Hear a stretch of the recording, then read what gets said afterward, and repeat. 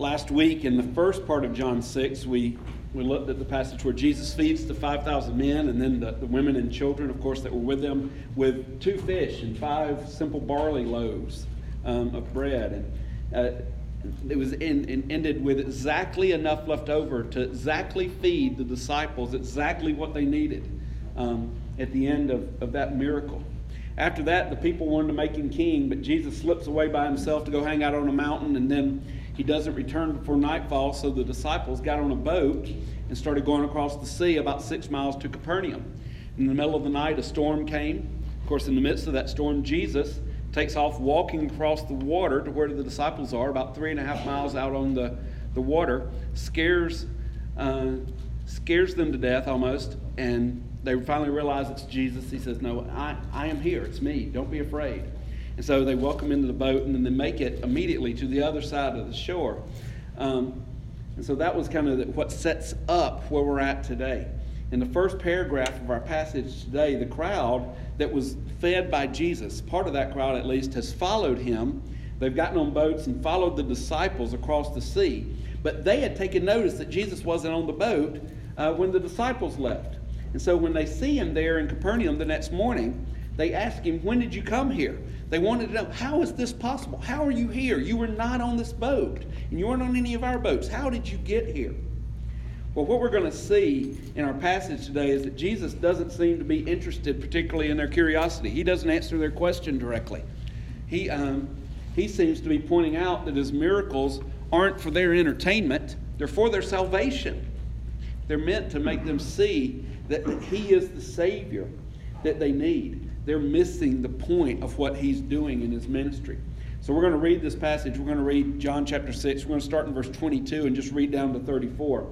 And we're going to see how Jesus confronts their misunderstanding about him, and he points out to them what they really need from him. So give great attention to the reading of the very word of God. John chapter 6, verse 22. It says, "On the next day, the crowd that remained on the other side of the sea saw that there had been only one boat there, and that Jesus had not entered the boat with his disciples, but that his disciples had gone away alone.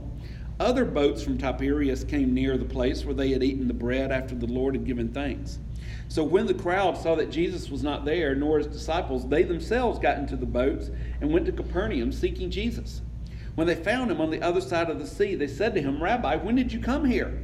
And Jesus answered them, 'Truly, truly, I say to you, you are seeking me not because you saw signs, but because you ate your fill of the loaves. Do not work for the food that perishes, but for the food that endures to eternal life, which the Son of Man will give to you. For on him God the Father has set his seal.' Then they said to him, 'What must we do to be doing the works of God?' And Jesus answered them, 'This is the work of God, that you believe in him who he has sent.' So they said to him, 'Then what sign do you do that we may see and believe you? What work do you perform? Our fathers ate manna in the wilderness, as it is written, he gave them bread from heaven to eat.'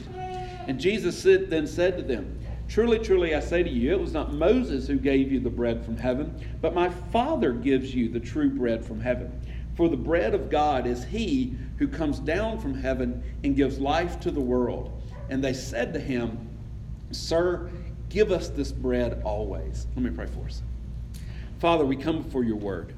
We are dependent upon you. You are the bread of life that we need. But yet we chase after so many other things seeking ultimate satisfaction. Help us to see that you are the one thing that we need to bring satisfaction to our souls. It's in your Son's name we pray. Amen. We all have an insatiable hunger for fulfillment, for meaning in life, to know what is our purpose, why are we here?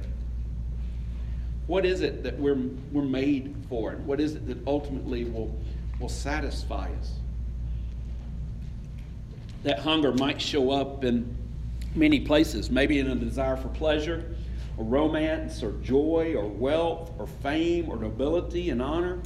It might show up in a desire for peace or a desire to be entertained. And while none of these things are necessarily bad things in themselves to desire, in fact, most of the things on which we set our hopes for fulfillment and meaning are good things. And it's not wrong for us to actually pursue those things. Where we make an error is that when we make any of those things into an ultimate thing, something that we feel we have to have in order to survive in peace and contentment and joy, or to survive at all in some cases. We tend to make idols out of things that are meant to be good gifts to us. We see them in an inordinate way. Things that Jesus points out this longing in the lives of the people in this crowd that are following him around. He tells them that they have missed the point of his miracles. The miracles are meant to point them to his power, to his divinity. The miracles should cause them to stop and say, surely this man has come from God. Surely, in a sense, this is the Messiah that we have been waiting for. But Jesus points out that they are just following him around because he fed them and they want more food. They are simply there because of the physical and material benefits that came through the miracles that he has done. They're not seeking to glory in the one that did the miracles, but to simply rejoice in the benefits that the miracles has brought to them personally. And there's a difference there, a distinction to be made between those things. And first of all, I guess I should stop and say and point out that we can enjoy both. We can enjoy both the physical blessings that come from God and worship him for who he really is. Those things can go together. It's not one or the other. What we're going to see is that getting them in the right order actually brings fulfillment and enhancement to both of those, to all of those things. We can be thankful for the provisions and blessings that come through his mercy and grace, and at the same time still acknowledge that those things are secondary to the fact that God giving us eternal blessings that are primary, that it's God who does those things. We can worship him in gratefulness and joy, while at the same time enjoying the gifts that he's given us. Our problem is that we tend to rejoice over the gifts more than the giver. It's good for us to trust God to meet our needs and then through us to meet the practical needs of our neighbors even. But our ultimate goal is to point people, including ourselves, to the eternal glory of God, our need to live gladly under his authority. That's what Jesus is trying to point out in his teaching here. And secondly, we need to see that things are no different in our day. The prosperity gospel, of course, is an easy target in this area. Those preachers that downplay the need for repentance and sin, if they even mention sin at all, and simply call people to worship God so that God will be pleased with them and give them earthly blessings. They see God as a sort of ATM machine. If I put in the right obedience, God will have to give me the blessings that I deserve. And so there's a sense in which they're putting God in their debt. They teach a faith that's essentially a pathway to being comfortable in this life. And so it's easy for us to throw darts at those guys. We see them on TV. We see them. Those guys are bad, right? Those guys have distorted the gospel. But are we any better? Are we any better? I think we at times fall into the trap of wanting Jesus for what he can give us rather than for who he is. How often do we outwardly obey God thinking that he will see our faithfulness and be so impressed that he will have to give us some temporal blessing that we need, some healing or some benefit, some thing, some gift. When we do that, we're doing the same thing. We're thinking that we can put God into our debt, that he owes us. Now, there's an overreaction at this point sometimes where people go, well, I just won't obey God at all. It doesn't make a difference. No, that's not the case. We should obey God. And I'm not saying that we shouldn't or that the blessings aren't the fruit of obedience, because obedience does bear fruit in our lives. What I am saying, though, is that we should obey God because our obedience is honoring to him. We should obey him because we love him, not just to get things from him. Do you see the difference? We love because he first loved us. These people who have chased the disciples to Capernaum are there not because they long to worship or even to give thanks to Christ, it seems. They are there because they think that they can get another free meal. They are only interested in the presence of the gifts, not the glory of the giver. And that's the danger that we have to be careful, the trap we have to be careful not to fall into. And so in light of this, Jesus starts teaching. He points out that they have their priorities wrong. He says that they are consumed with getting food that perishes when they should be seeking food that endures to eternal life. Now, of course, Jesus is is trying to force them into a transition from thinking about temporal things to spiritual things. And that's a hard jump to make, particularly when you're in a crowd of people that are hungry. You got fed yesterday, but now today's a new day. What are they thinking? Where are we getting food? How are we going to survive? Or am I going to feed my wife and kids today? Remember, all these people are travelers in Jerusalem or heading towards Jerusalem for the Passover. They're not home. Their normal means of provision aren't there. They're, in many ways, dependent upon mercy. And so there's a real hunger there, and Jesus knows that. He met their needs the day before. We saw that. But here, he tells them, he says to them, but you need something more than physical food, than bread and water. He tells them he even tells them where they are to look for this eternal food. They're look to him because he is the one who has come from the Father. He says, for on him, speaking in the third person about himself, the Father has set his seal. He's saying that the miracles that he's been doing, the things that they have seen or heard about, changing water into wine, healing the blind man, healing the lame man at the pool, feeding the 5,000 with the bread and the fish. What is the point of all these things? He's saying that the miracles that he's been doing are the proof that he is sent from God, that he is the Messiah. Now, of course, that's what ticks all the Jewish leaders off, but right now he's not talking to them, he's talking to the crowds that are following him. A seal being used in that day, he says that, that God has set his seal upon him. A seal being used in that day to mark a document as being authentic, sort of like a notary public would do today. A king or someone in some authority would send a letter to someone across a great distance, and you had to know, did this really come from them? And so the way they would do that is they would take their ring, their seal, put it in wax, and seal that document so that the person who opens it knows that what's in here came from this person who owns this seal. Jesus is saying the same thing about God. You trust God. You know God is in authority. God has set his seal on me. And the proof of that, the thing you need to read, are these miracles that I'm doing that show that I am the Messiah. I am the one who has come from God, who's the one upon whom he has set his seal. So all these people, those standing in the presence of God in the flesh, here's the God-man, the Messiah, the one they have longed for generations. And they want fish. They want bread. They want water. And God is standing before them. And they can't see God because they're consumed with the temporal things of life. But he now has their attention. They ask the right question. They say, what must we do to be doing the works of God? What a great question. What a vital question. It may be the most important question that a human can ask. How do we honor God? What must we do to please God? That's a great question. Maybe the great question. Jesus says, this is the work of God.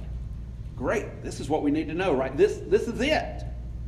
God's going to tell us what we need to do to earn his favor. Right? Let's see. This is the work of God. That you believe in him whom he has sent.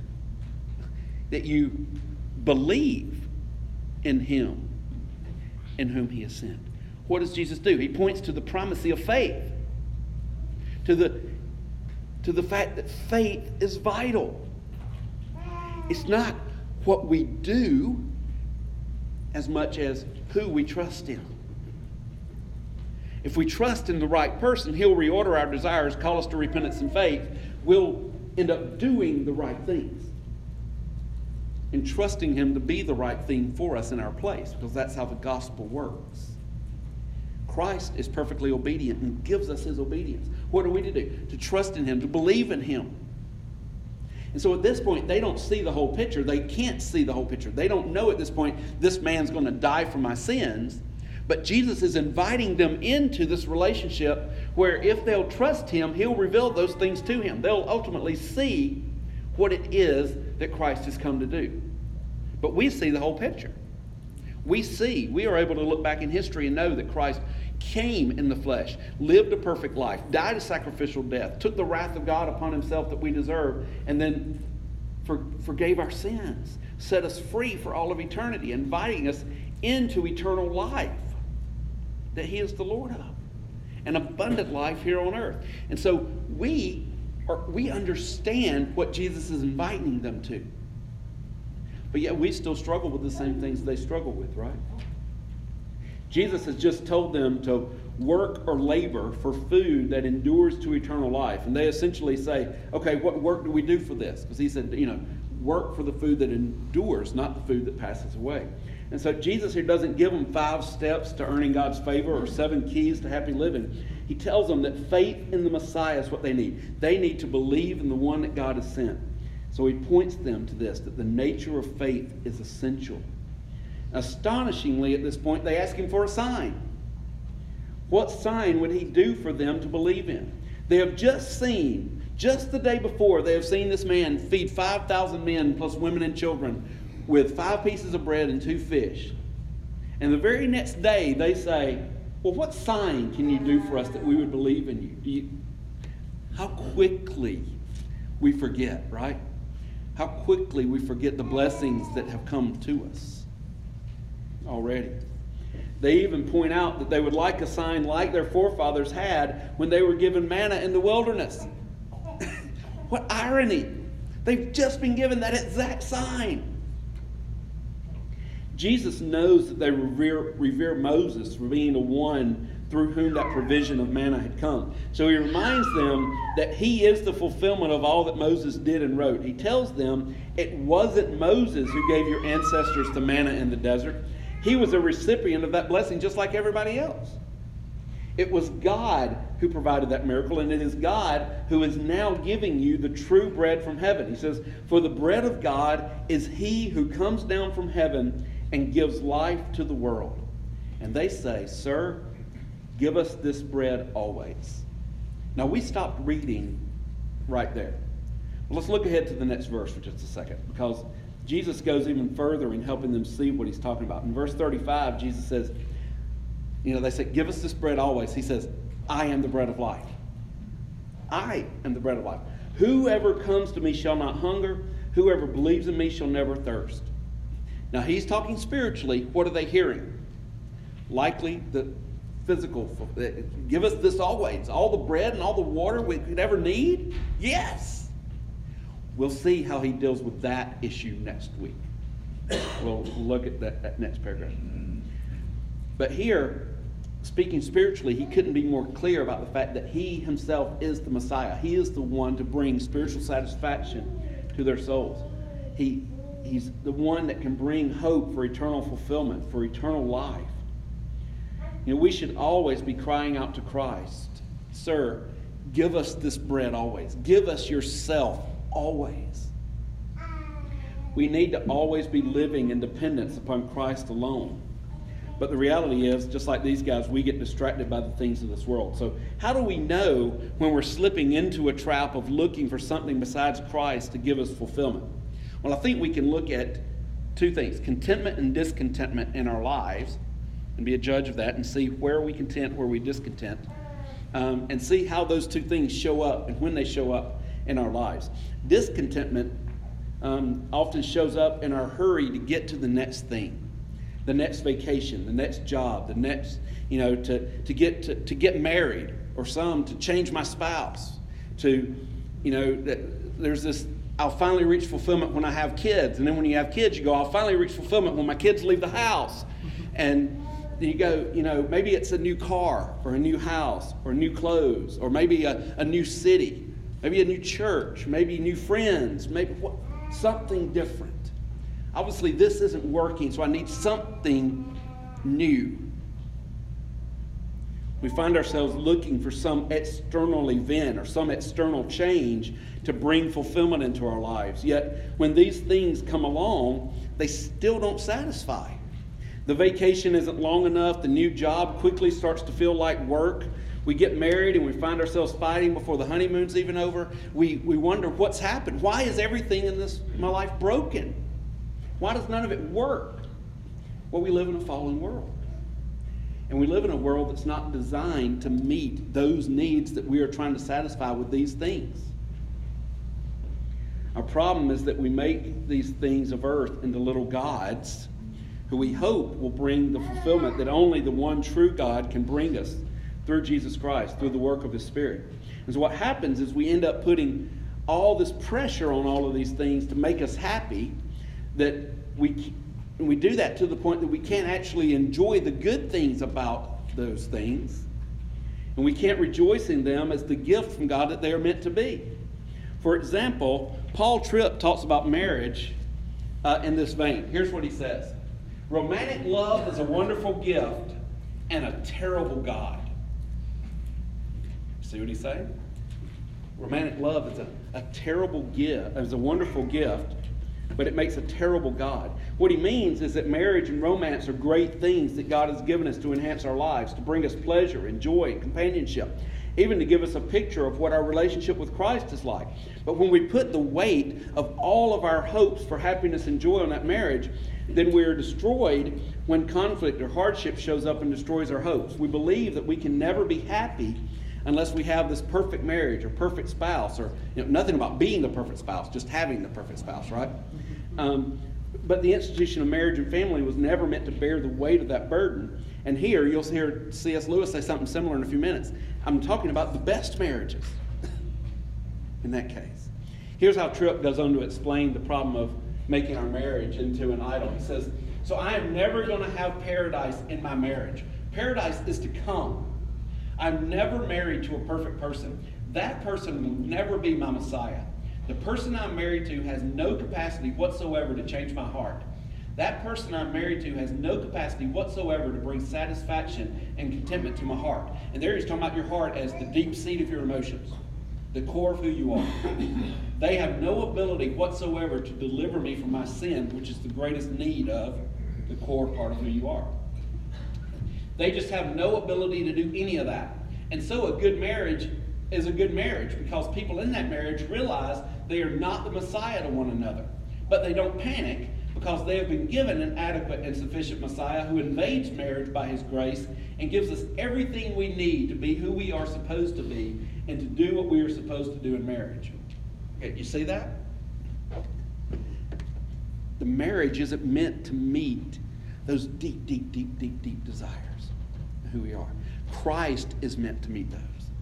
And when Christ meets those, then I don't put the weight on my spouse to meet those things. I can actually enjoy the relationship I have with her without demanding that she meet needs that it's impossible for her to meet. We do that with everything.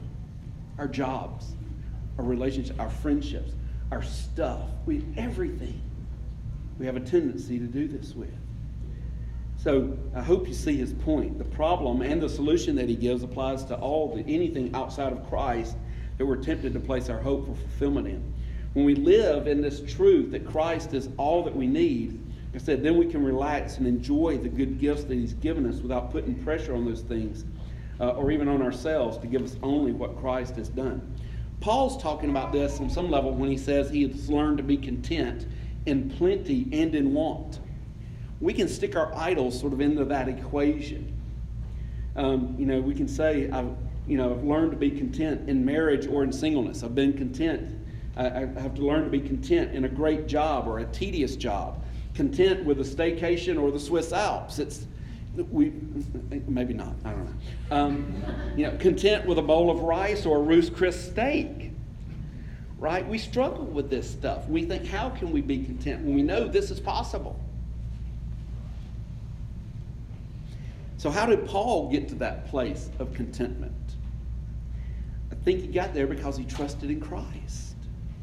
By believing the gospel, we might even say by regularly preaching the gospel to himself. You think Paul wasn't tempted by those things? No, what did Paul say? He struggled with what? Coveting. What is coveting? It's wanting what my neighbor is, keeping up with the Joneses. I want what you have because I see that it brings you some joy. Maybe I need that to bring me joy, but ultimately it's not. And so to be content in plenty or in want. In the moments when we're tempted to be dragged down by the weights of the things of this world that don't satisfy us, what are we to do? We're to run to the cross. To be reminded of the one thing that is truly meant to bring us satisfaction. One truth that helps us is to remember that we were designed to live for the glory of another. We are called to live for the glory of God. Our catechism teaches us this, right? What is the primary purpose of man? The primary purpose of man is to glorify God and enjoy him forever. But yet we live for what? Our own glory. We're naturally meant to live for the glory of me, not the glory of God or the glory of you or anything else but glory of me. So my hope is that everything will revolve around me. And what have I just done? I've made myself the idol. I've made myself the little God. And you may be a great person, I may be a great person, but I'm like a terrible God. There's one God. And our lives are to revolve around Him and His glory. As long as we pursue selfish, temporal things to try to satisfy our souls, we're going to always end up unfulfilled, frustrated, and angry. We may be angry at God for not making us happy. We might get angry at the people in our lives because they don't live up to our unrealistic expectations. For example, they don't live for our glory to the degree that we think they should. We'll be angry at our circumstances and possibly even angry at ourselves because we haven't figured this out yet, how to find fulfillment. But the fact is that our frustration comes from the fact that we're looking for satisfaction in all the wrong places. C.S. Lewis says, if I find in myself a desire which no experience in this world can satisfy, the most probable explanation is that I was made for another world. To find satisfaction in another world, we might say. He says most people, if they have really learned to look into their own hearts, would know that they do want and want acutely something that cannot be had in this world. There are all sorts of things in this world that offer to give it to you, but they never quite keep their promise. The longings which arise in us when we first fall in love or first think of some foreign country or first take up some subject which excites us are longings which no marriage, no travel, no learning can really satisfy. And he says, I am not now speaking of what would be ordinarily called unsuccessful marriages or holidays or learned careers. I'm speaking of the best possible ones. So there was something we have grasped at in that first moment of longing which just fades away in the reality. I think everyone knows what I mean. The wife may be a good wife, and the hotels and scenery may have been excellent, and chemistry may be a very interesting job, but something has evaded us. Do y'all read C.S. Lewis? We should read C.S. Lewis more. The irony of all this is that when I actually do accept the fact that Christ is the supreme satisfaction and I become content in that fact, the pressure that I put on the things of this world lessens and I'm actually able to enjoy the good gifts that God has given me instead of simply trying to use them to force joy into my life. As I've already said, we have to remember that the things of this world are not designed to live up to that pressure. I'm going on vacation in 3 weeks. 2 weeks from now, I will be inconsolable because all I'll think about is I'm only 4 or 5 days from the beach. But yet what happens? All of that longing builds up, all that excitement. And then 30 seconds into being in the car, there's war going on between not just my kids, but me and my kids, probably me and my wife, and all of a sudden I've got, well, this is just I've just wasted this money. I was going for this great fulfillment, and now I have nothing, right? We do that with everything. Put all of our hopes and dreams in something that's going to finally bring us fulfillment. Does that mean we shouldn't go on vacation? No, we should go on vacation. But if the vacation is the end, instead of just a gift along the journey, we've gotten disordered. All right, so I have more quotes. It's quote day for some reason. I don't know. They're good stuff. People write on this a lot. That's the thing. Thomas Brooks, Puritan 1600s. Here's what he says.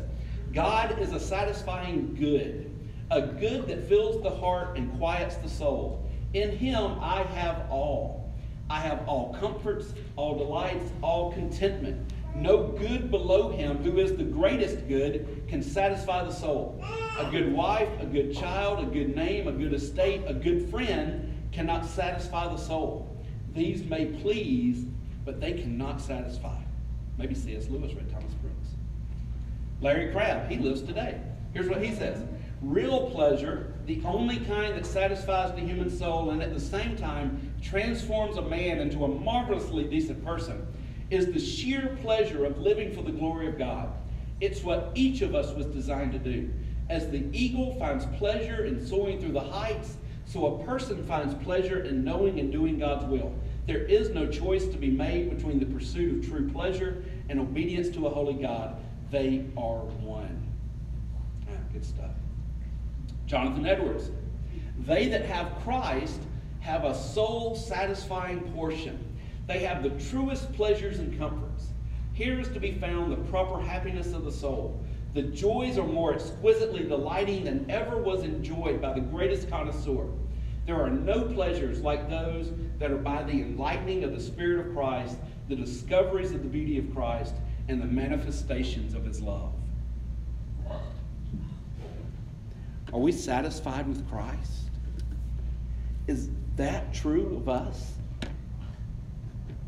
That we would rather have Jesus than the craftsmanship of the finest connoisseur?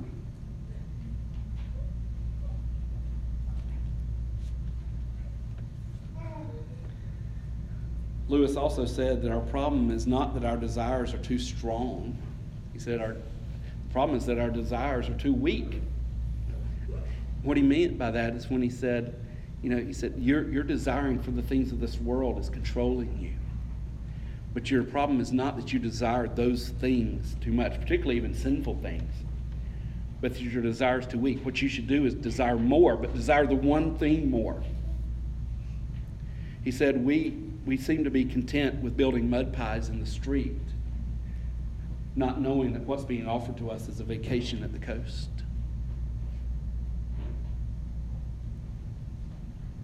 Jesus is better than the things that we put our hopes and trust in to bring satisfaction to our souls. Jesus is the bread of life. What's the difference between the bread of life and the Ruth's Chris steak? One's necessary for survival. One will work. But it doesn't have to be extravagant. Sometimes it's nice when it is. But if we're living for that, we're going to be disappointed. So what does Jesus say? I am the bread of life. I am what's necessary for your salvation. I am what's necessary to keep you alive spiritually. He longs for us to be satisfied with Him. He is the provision that our souls need and the only thing that can truly satisfy us. It was so valuable to Him that He came into this world, took on flesh, and then laid down His life to set us free from seeking ultimate meaning and fulfillment and eternal satisfaction in things that can't satisfy. He came so that we wouldn't have to pursue those things any longer. That we could be found by Him and find satisfaction in that.